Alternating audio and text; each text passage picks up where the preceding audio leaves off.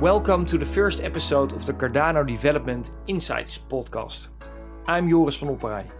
Our Insights platform is where we share our ideas and expert knowledge of local financial market development in frontier and emerging markets, with a strong focus on local currency financing.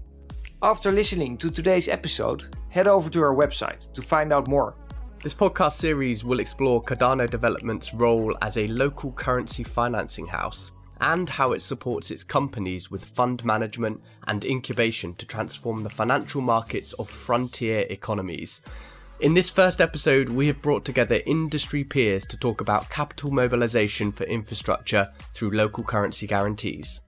Let's look at today's key insights. The annual infrastructure funding gap in sub-Saharan Africa could be as big as $108 billion. Local currency financing is a game changer that puts control back in the hands of the local business ecosystem. Guarantees are a proven way to bridge the infrastructure funding gap. In most recent years, the capacity of local markets is growing tremendously. Now it's possible to think of local capital markets as a solution. So let's get on with it. I'd like to introduce to you Joost Zuidberg, CEO of Cardano Development. Lacitha Pereira, co-founder and director of the Development Guarantee Group. Janice Cotout, managing director of the infra solutions of the Private Infrastructure Development Group. Mahin Rahman, CEO of Infrazamin. And Chinua Azubike, CEO of InfraCredit. Each of our guests have a first-hand experience of mobilizing finance through their work with the public and private sectors.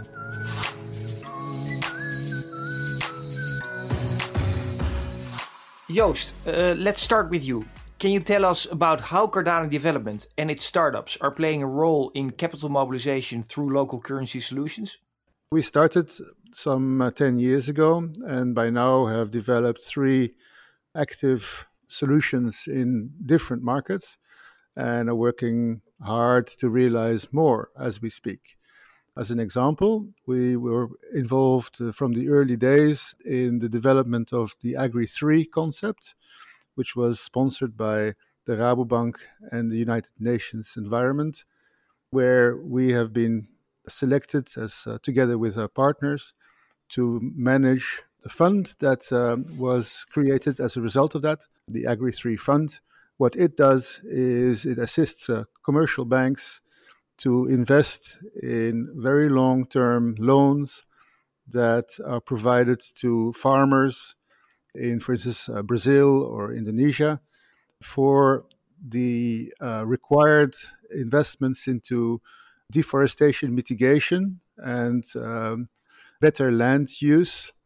These projects typically yield less return than other potential investments, and therefore the farmers need to see a balance by, for instance, the loan being much longer in maturity.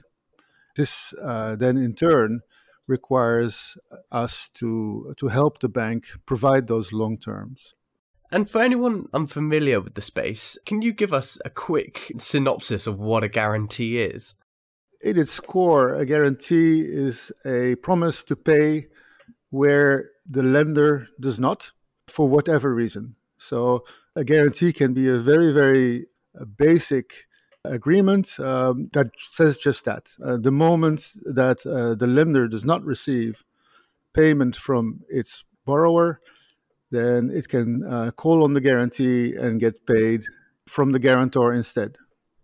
Okay, thank you. And so we are zooming in today on guarantees. So can you elaborate a little bit on that and also on the activities of Cardano Development specifically in the guarantee space?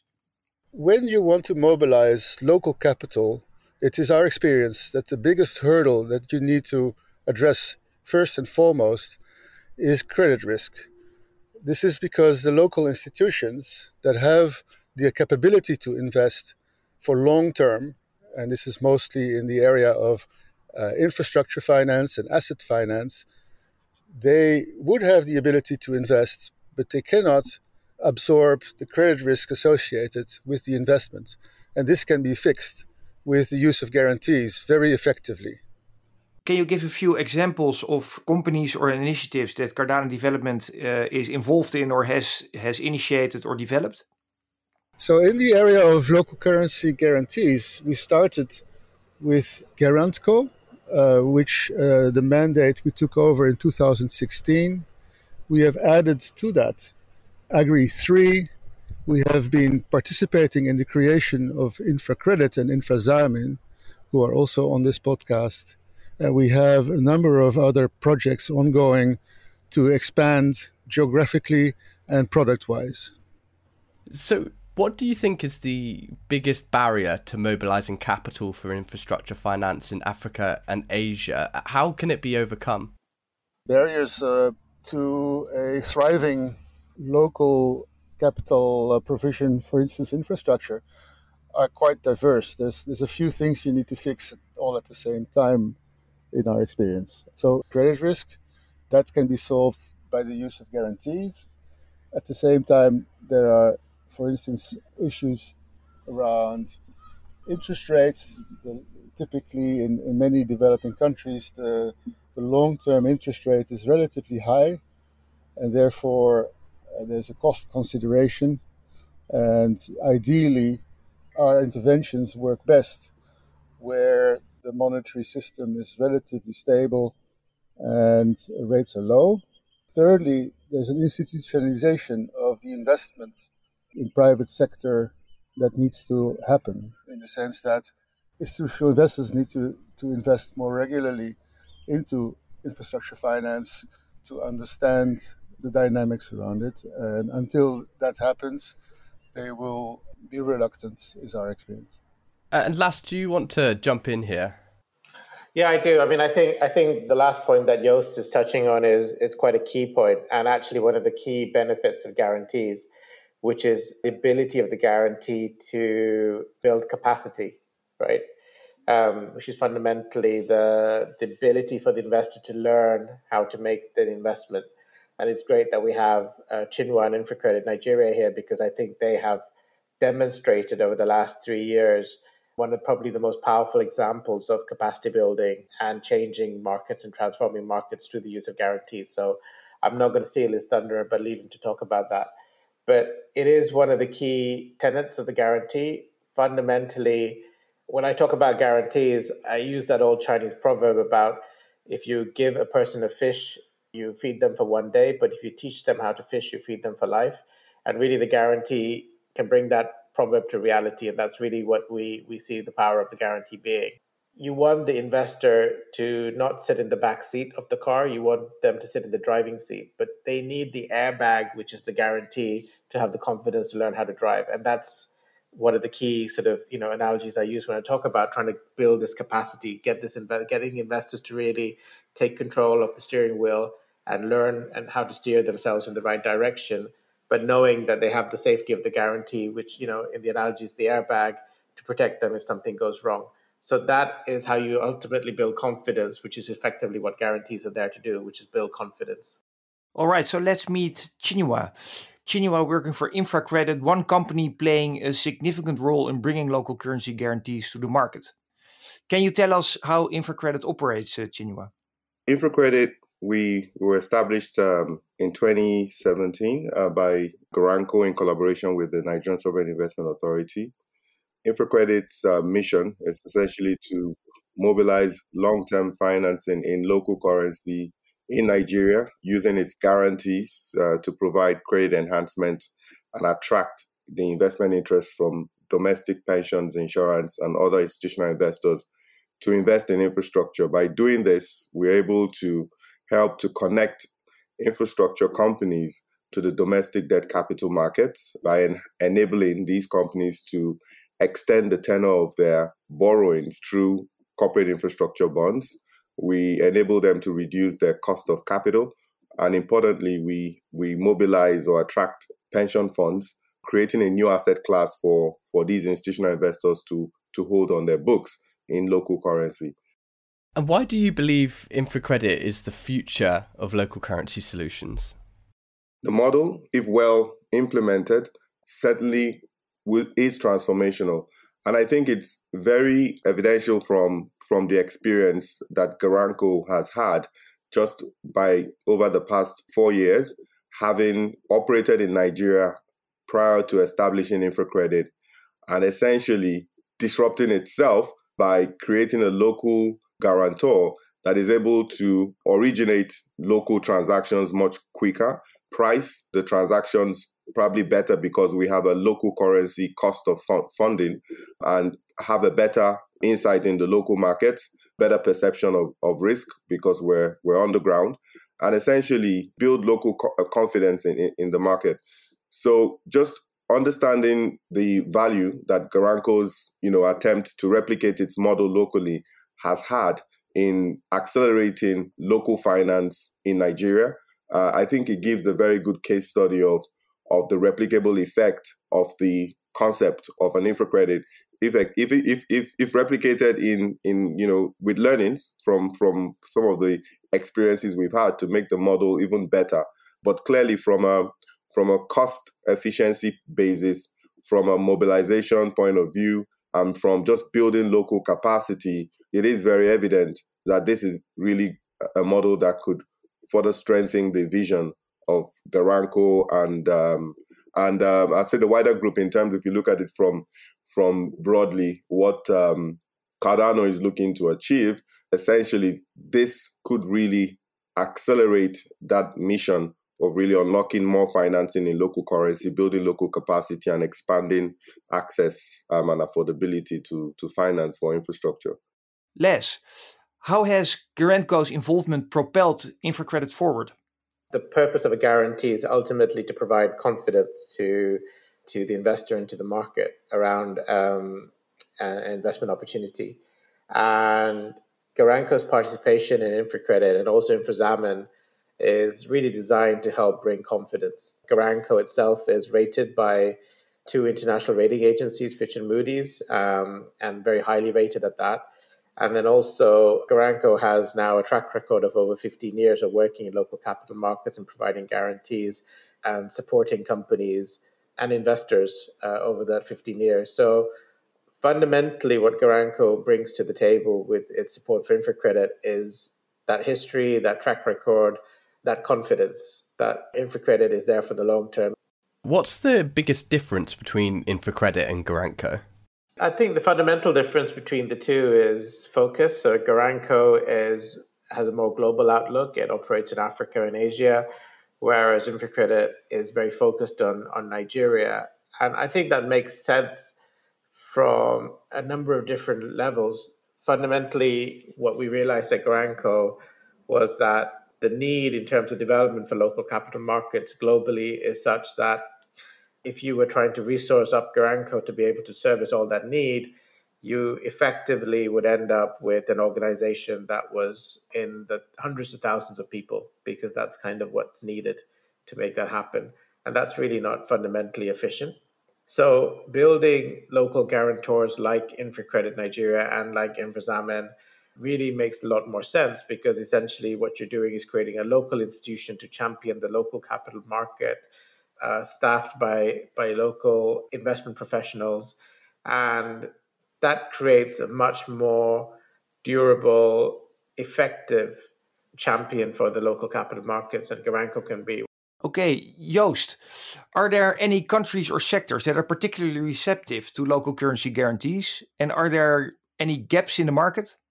Nigeria is a very ideal example of this. So our experience is that for local currency to work well in unlocking local capital markets, you have to have a minimum of investor size and investor numbers that are keen to engage.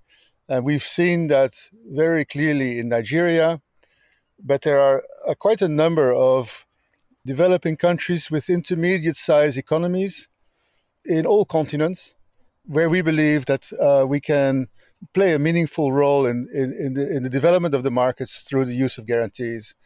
A very good example, of course, is also in Pakistan, where InfraZaman now exists. We are currently in process of creating a similar institution in Kenya, and we're looking at a dozen other potential countries, either in Asia or in Africa, we could meaningfully engage. To lift from what Joost has said here, I think the Pakistan example is a very good one to take in terms of what has been happening in a lot of frontier markets over the last decade or so. So in Pakistan specifically, if you see the way the financial sector has evolved over the last, say, 10 years or so, you have a fairly robust banking sector, well capitalized, and you have underdeveloped debt capital markets. So the issuance, at least, of debt instruments has been not as exciting as we would have liked to see. But on the other hand, even on the banking sector side, the risk aversion has certainly gone up tremendously. And that is in part due to the way that the regulation has developed and also in the way that banks have been assessing risk. There is also heavy government crowding out of the private sector in Pakistan specifically. And the government is indeed the largest borrower from both the banking sector as well as the capital markets. And I think this is a market failure which Infrazaam in Pakistan is looking to address. Now, I do think that the market here is actually quite ripe for a product, a guarantee product that Infrazaam is bringing. And, since I've joined in January this year, just in the last 6 months or so, even during the initial setup phase of Infrazaam, we have seen quite a bit of demand build up in terms of the guarantee product from the private sector or in the infrastructure space. And I think that's addressing many issues. One, it's addressing the general perceived riskiness of project finance in infrastructure. The second thing it's also addressing is perhaps per-party limits, where banks have potentially exhausted their limits to lending. And it's also addressing the investor comfort, if you like, in terms of accepting debt instruments that carry that guarantee structure. So there is a situation here in Pakistan where the markets have seized and failed to provide that push towards project finance that we need to see here.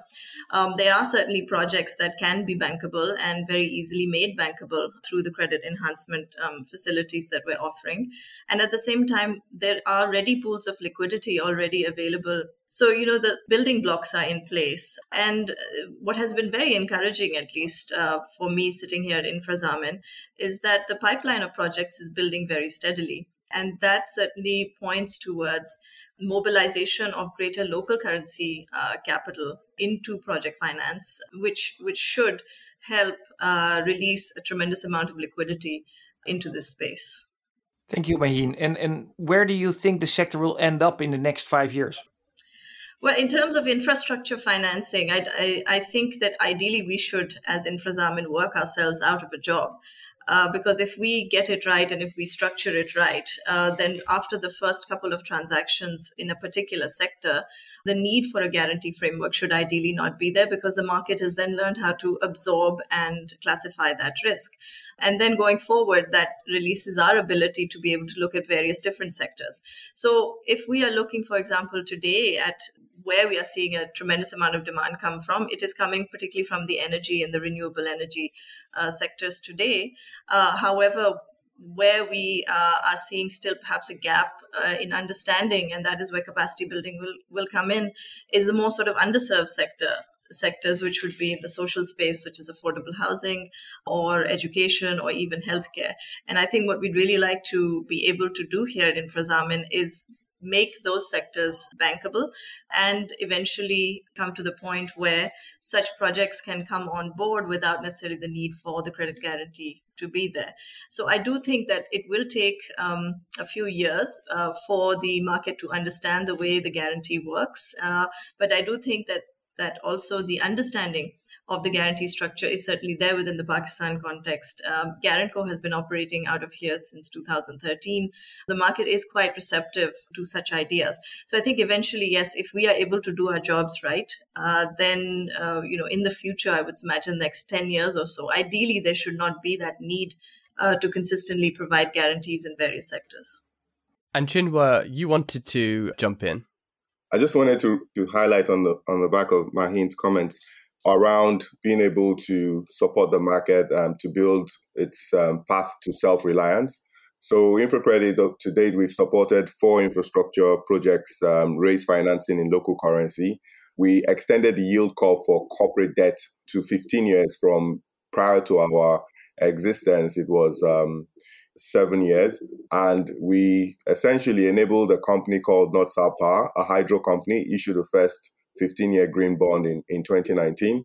But what was quite remarkable was that North South Power, after raising that 15-year bond, approached the market late last year, was able to raise a 10-year bond without the need for a guarantee from the same local pension funds. So this is one example of how, InfraCredit's, the InfraCredit model in terms of being able to build local capacity and set market standards or precedents that can enable the pensions and the local institutional investors being able to invest in these asset classes without the need for a guarantee. So it's happening in Nigeria. And so I think it's quite remarkable to see how the impact of guarantees can help provide local capacity and sustainability. Okay, let's bring in Janice. What trends do you see in blended finance transactions considering guarantees, Janice? Do any new developments in the industry stand out to you? I think first and foremost, there's been a tremendous increase of interest in guarantees. There are a number of new guarantee vehicles that have popped up. But to be honest, in terms of local currency guarantee vehicles outside InfraCredit and Garanco, there aren't that many more vehicles, despite the comments that Chinua made earlier about the cost effectiveness of these guarantees.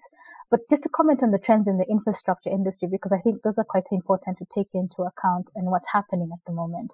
And you can't comment on trends at the moment without commenting on just the backdrop of the pandemic, because what that has meant is that the fiscal balance sheets have been decimated, and governments therefore have this renewed interest in PPPs in particular, and the need to crowd in private sector investment to fill the funding gap. Along with that comes the recognition that actually currency risk is being borne by the wrong party. So a very long time, historically, as was commented on earlier, a lot of funding came from offshore for infrastructure projects. And that has always introduced a risk to the people who are least able to bear that risk, with double-digit depreciation rates. And then finally, the third trend is this activism from pension funds. So we're seeing a lot of pension funds begin to step up and actually want to find products that they can invest in, because their pool of savings have grown tremendously, driven by the legislated requirements to save. And so we're seeing consortiums pop up. So there's the Asset Owners Forum in South Africa, there's the KEPVIC consortium in Kenya, and even in a small country like Malawi, where they've got $3 billion of assets under management in a $7 billion economy, you're seeing pension funds trying to create their infrastructure projects. So that can only mean that we're going to see a greater need for more local currency guarantees. And Joost, I know you wanted to jump in on this point.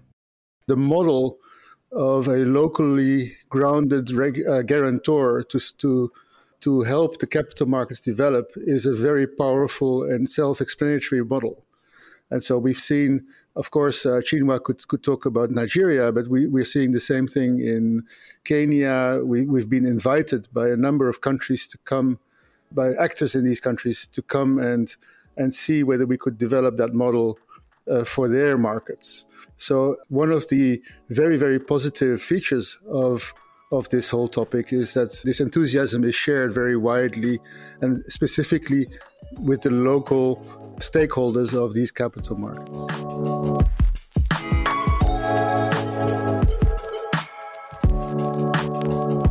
So I'd like to open these questions up to the floor. Where do you each see the opportunities and future development of the local currency guarantee space? I guess I should just start by just reiterating the point I made earlier, which is that we always do more than just provide a guarantee. And we always do more than just provide a guarantee in low-income countries, because the sponsors in these countries need time and help to get their projects ready for financing.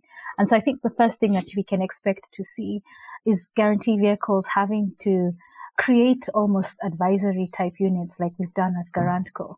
So we've got an initiative called Infra Solutions, which we set up to try and increase the number of bankable projects so that different pitch companies can invest and indeed create more bankable projects for the market, so we can see more local currency transactions in infrastructure. I think we'll also see a lot more PPPs. And so one of the product lines that guarantee vehicles should be thinking about is staple financing for these PPPs, because inevitably, if we want to accelerate the rate at which these PPPs come to market, that's something that the guarantee vehicles should be thinking about. And I think finally is just that collaboration with pension funds. Pension funds are getting a lot more active. I think we've seen it in Nigeria. Chinua talked about his success story there. But that collaboration with pension funds to work on extending the yield curve or going into a new sector like the social infrastructure sector is quite important in the future if we're going to make guarantees of success.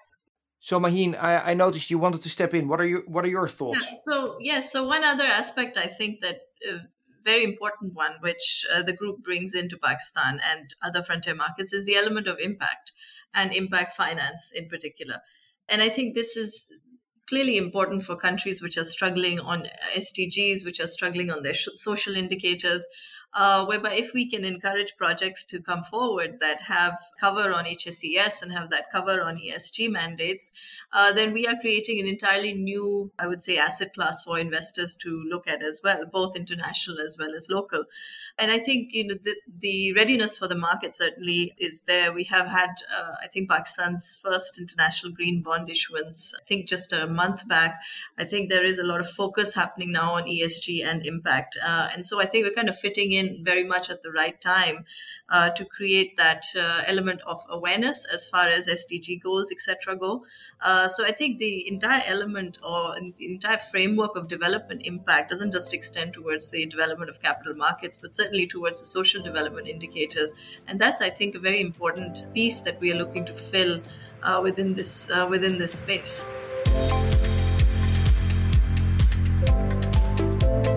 In each episode, we want to make sure you take away practical tools and actionable insight and knowledge. So we're wrapping up with the do's and don'ts of creating a successful transaction.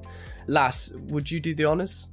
The fundamental thing about a guarantee and a transaction is that a guarantee can't make a bad transaction a good transaction.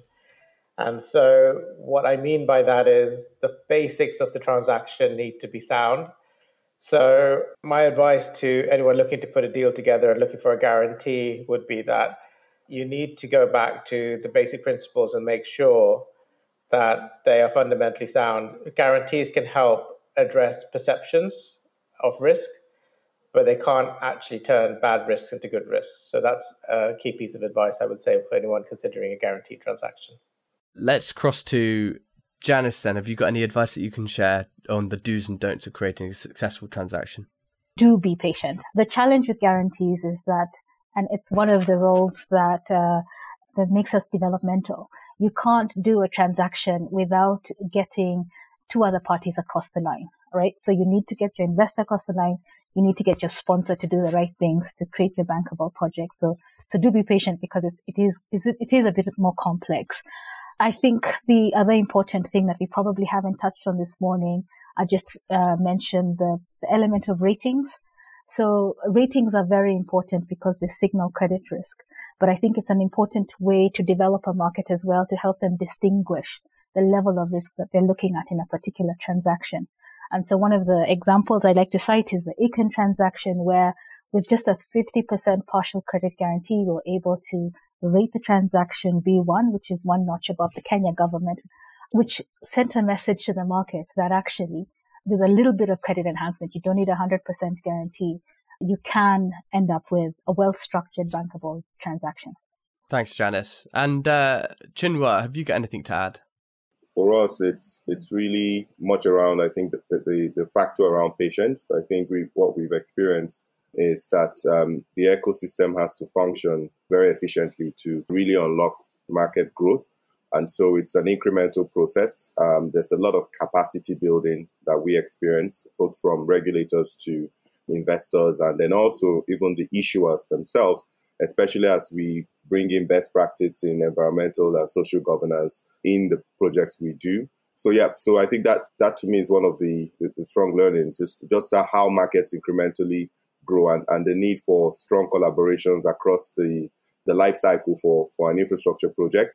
So what is the starting point then? Anyone feel free to throw in your advice here, but if you were to share advice for local investors or impact investors interested in starting out in this field, where do they begin? Yeah, it's a very good question, Oli. I think the strength of capital markets and guarantees for capital markets really become very compelling once you have a whole pipeline of past transactions, and the next deal will be easier to do. So the biggest hurdle is frequently the first deal. And we have a lot of experience with Garantco, whose mandate it is to be at the forefront of development. And so Garantco has sponsored quite a few firsts in many countries. What we note there is that there is actually a first mover advantage both for the issuer and for the investors that are participating in such a landmark transaction. For the issuer, frequently we find that there are local champions who really take a long-term view, don't look at the economics of the transaction on its standalone merits, but also look at the ability for the funding options to diversify and deepen its access to funding, which from experience you can see actually works out quite well within a time frame of a few years. For investors, you see that maiden deals that are issued in a new market really, compared to the later transactions from a risk-return perspective, stack up very, very nicely. So I would advise both issuers and investors, make sure you take a keen interest in what's going on and see if you can participate early in the process. Thanks to Joost Zuidberg, Les Pereira, Janice Kotout, Mahin Rahman, and Chinua Zubike for joining us on the podcast. In future episodes, we'll continue to explore topics related to financial market development. Our next episode will be focused on technical assistance and its role in strengthening market development in developing countries. Please like us and review us on Apple Podcasts. And visit our website for loads of extra content and information. That's cardanodevelopment.com/insights. Bye for now, and we'll see you next time. Bye.